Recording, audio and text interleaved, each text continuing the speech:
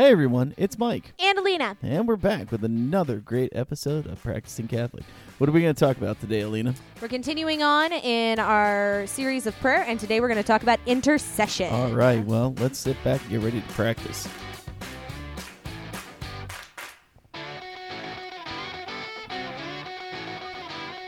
Well, as always, thank you all so much for taking the time to join us. And again, we're going to be getting into intercessory prayer here today. But as always, because the series is going on, we just want to recap again the types and the forms of prayer. Again, 3 types of prayer that we have.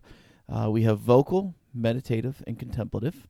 And Alina, what are the forms of prayer? You're not going to argue that there's actually 4 types of prayer, Michael? No, not today. Not today? Not today. Okay. Mike likes to say that there's actually 4, in case you did not catch the prior 2 podcast, that there's actually 4 types of prayer, according to St. Dominic, vocal, meditative, contemplative, and bodily. Bodily would be a great, yes. Anatomically is what I was going to say, but. Yes, no, St. Dominic did say that there are 9 ways to pray with the body. Yeah. So, anyway, but there we go. So what? Tell us about... Well, we're talking about the 5 forms of prayer, Yep. which is adoration, petition, intercession, thanksgiving, and praise. Yep. We have already covered adoration and petition, and now we are moving on to intercession. So if you do not catch adoration and petition, back it up. It doesn't really matter what order you listen to these in, except for you might not get some of our inside jokes then. But today we are talking about intercession. Intercession. Yep. And how would you define it, or how does the church define it? Yeah, how the church defines it. Alina does not know anything. I know how to Google. So I'll just be, I don't even get out the actual paper catechism. I just get on the online version and search for what I want. And then the catechism tells me what I need to know. The catechism, USCCB, I'm not really sure where I got this from. I'm terrible about citing my sources. What do they call that? The bibliography, annotated bibliography? It can be. Or just a works cited list. That's fine. Okay. Yeah. Either way. You're the scholar here, not me. I'm terrible about those. Anyway, the prayers of intercession we make are requests to God on behalf of others or oneself. Many times this is because the individual is in need of mercy and grace. Wow. That's really pretty.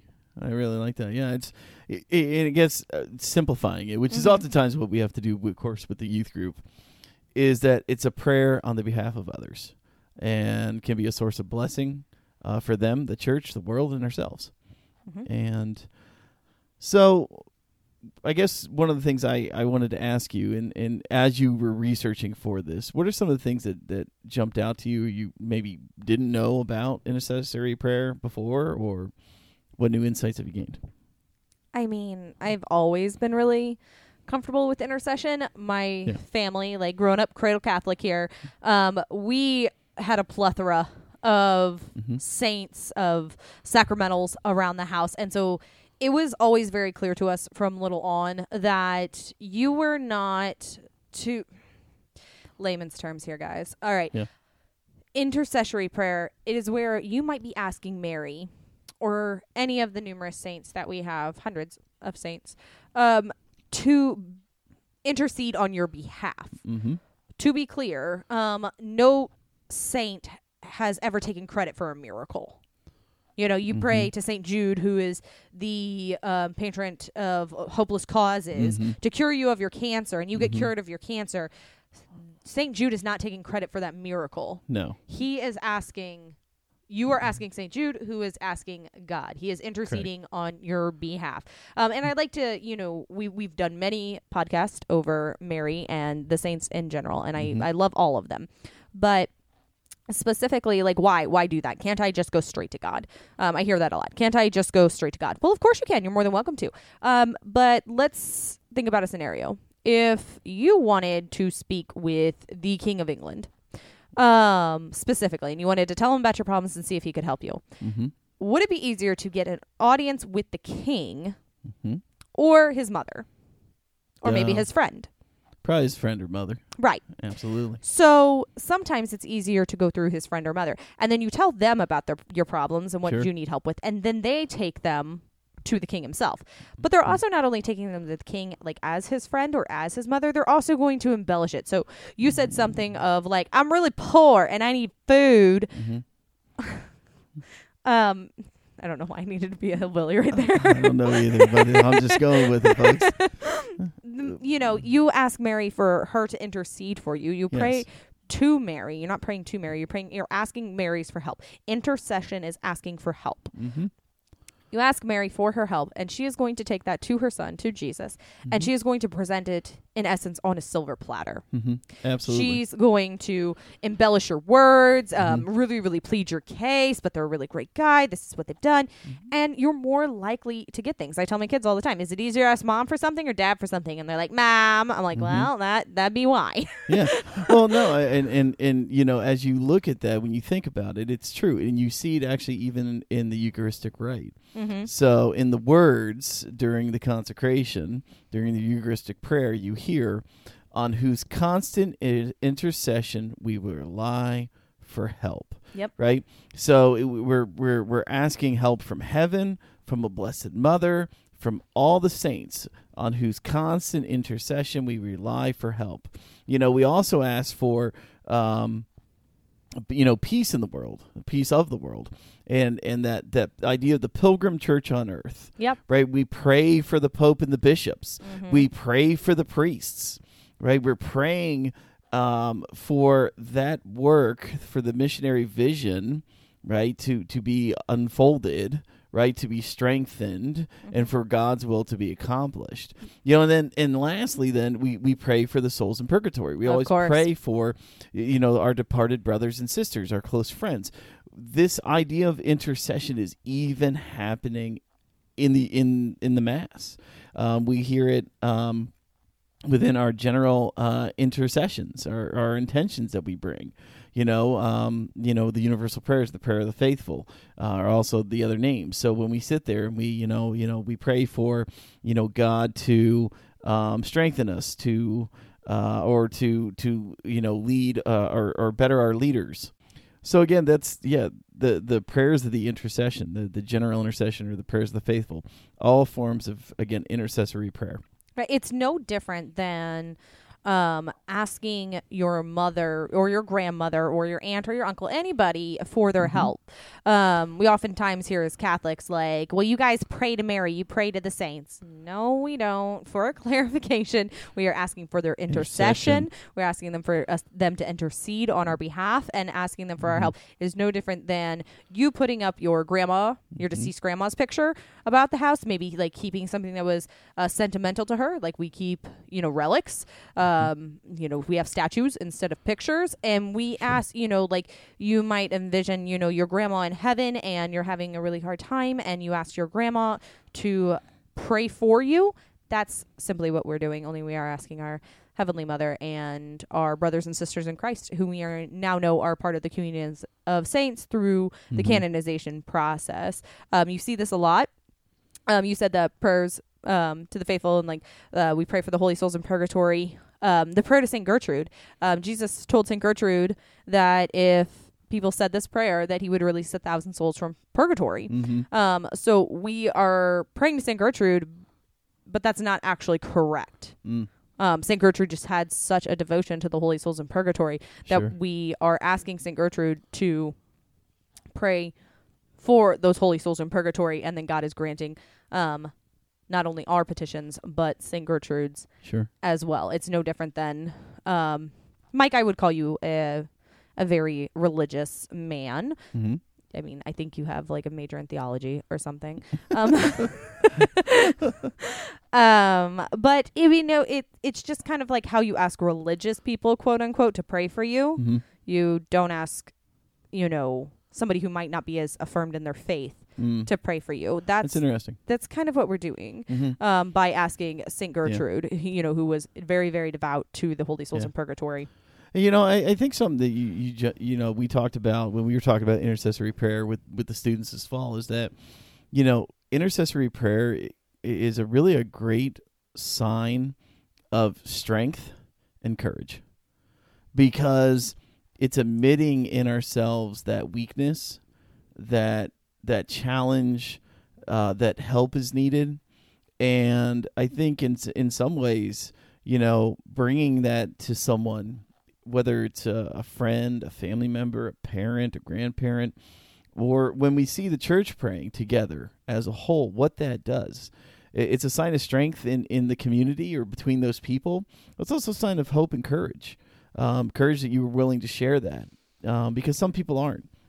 And St. Vincent had a great kind of a phrase that for, what we need is the grace of God, and that we need that from God.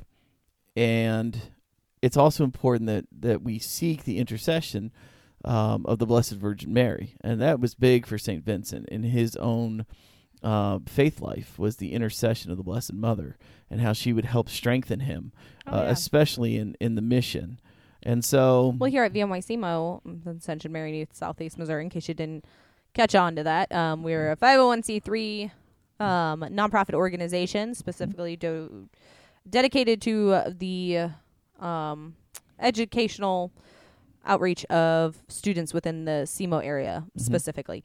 And we are famous for saying to Jesus through Mary. We as Vincentians are always saying that, and we have that. It's kind of funny. We have that out on one of the chalkboards up behind the register.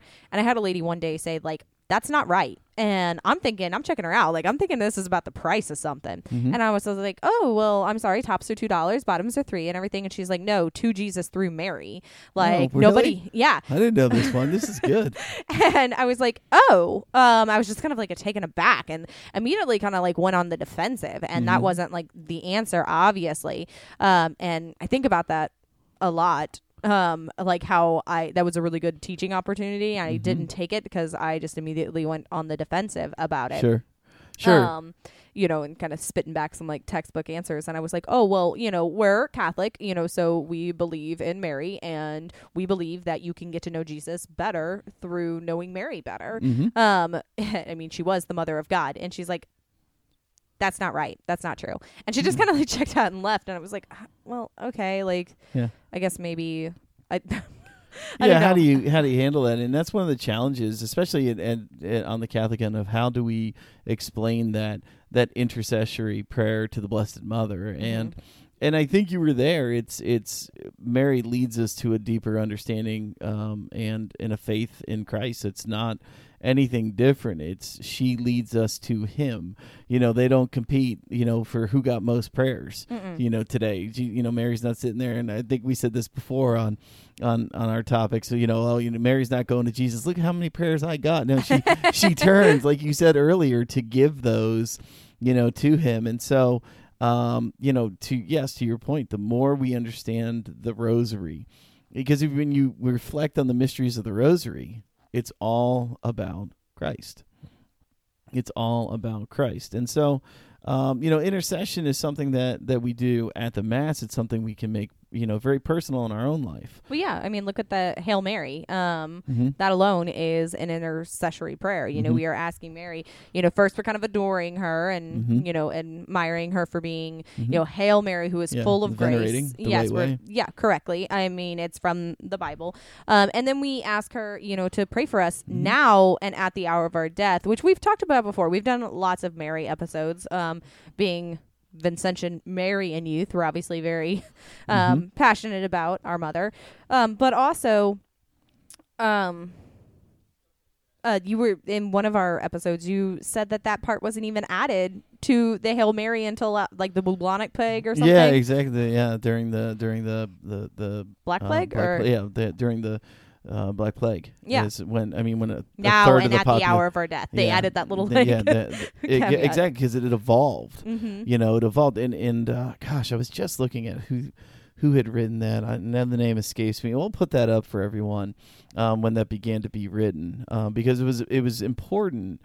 Because as they understood faith, and as we've understood that divine revelation over the centuries, from when the death and resurrection of Christ occurred till now, we're only still understanding the pinnacle of revelation, and what that means. And even in the Our Father is so there's a small little snippet that is actually intercessory prayer in the Our Father, which is we were just forgive us our trespasses as we forgive those who trespass against us. Yeah, sorry, I couldn't think of it, folks. But yeah, so we're asking in that moment for God to forgive those who have harmed us, who have wronged us, who have done something that way.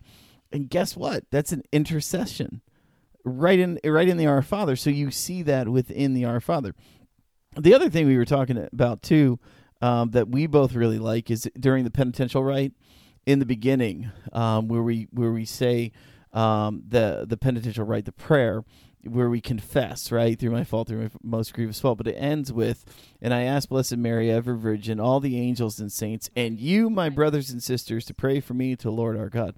I mean, the wording there, again, is evoking, yes, we're asking the Blessed Mother for her intercession, all the angels, all the saints, and especially what stands out there is that everyone there at church to pray for me right at that moment, and always. So, these are pretty great things that we see. But at the same time, I know, Alina, that during your research, you were looking up some scriptural passages. Is that correct?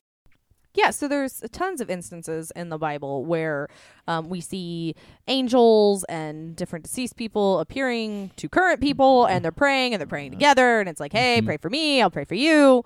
We'll all pray for each other. I'm starting to sound like a Beatles song there. No, but one of the most famous ones, and probably one of my favorite ones, is right there in Genesis, where Abraham was trying to save the people of Sodom and Gomorrah, and he's bargaining with God. And he's like, well, Lord, if I can find 50 righteous people. And God's like, all right, 50 righteous people. And he comes back and he's like, well, what if I can find 30? Well, what if I can find 20? What if I can find one person? One God. And so this is Abraham interceding for the people of Sodom and Gomorrah, who are obviously lost. To put that delicately. Yes. Not going to make any references to who those people might compare to today. Or which parts of America that might compare to today. Today, correct. Mostly because Mike's over there giving me eyeballs, forbidding me. Yes, we don't need to get shut down. No. Right, continue. What's all that stuff like? Never mind. I was going to make a, the Joe Rogan and Spotify. Are we on Spotify? Stop. Do we have to worry about that? We are on Spotify.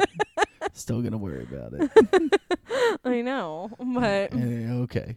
Anyway, but so, he's like, and if I can find one righteous person, will you save it? And so we have Abraham interceding on the people of Sodom and Gomorrah's half to God. And then what happens? That prayer gets answered. We have Abraham's nephew or whatever, and Lot, gets saved. And unfortunately, I think Lot's wife ends up, salty. Yeah, she gets turned. She didn't. Yeah, she did.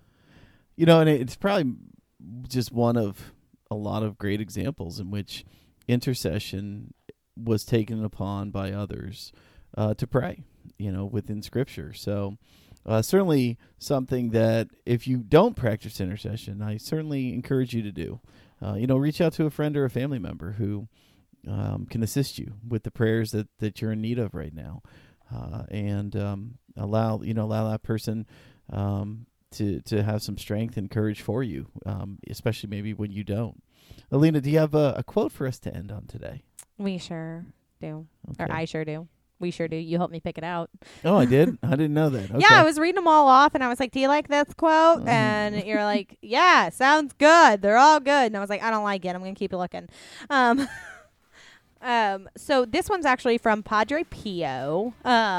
And it says, I love my spiritual children as much as my own soul. And once I take a soul, I also take their entire family on as my spiritual children. Wow. So it's from Padre Pio. And he is just basically saying that let me intercede for you. I love it. I love to help people pray. So couldn't have ended it better, folks. So as always, we thank you for joining us, and we look forward to having you join us in another episode. Keep practicing.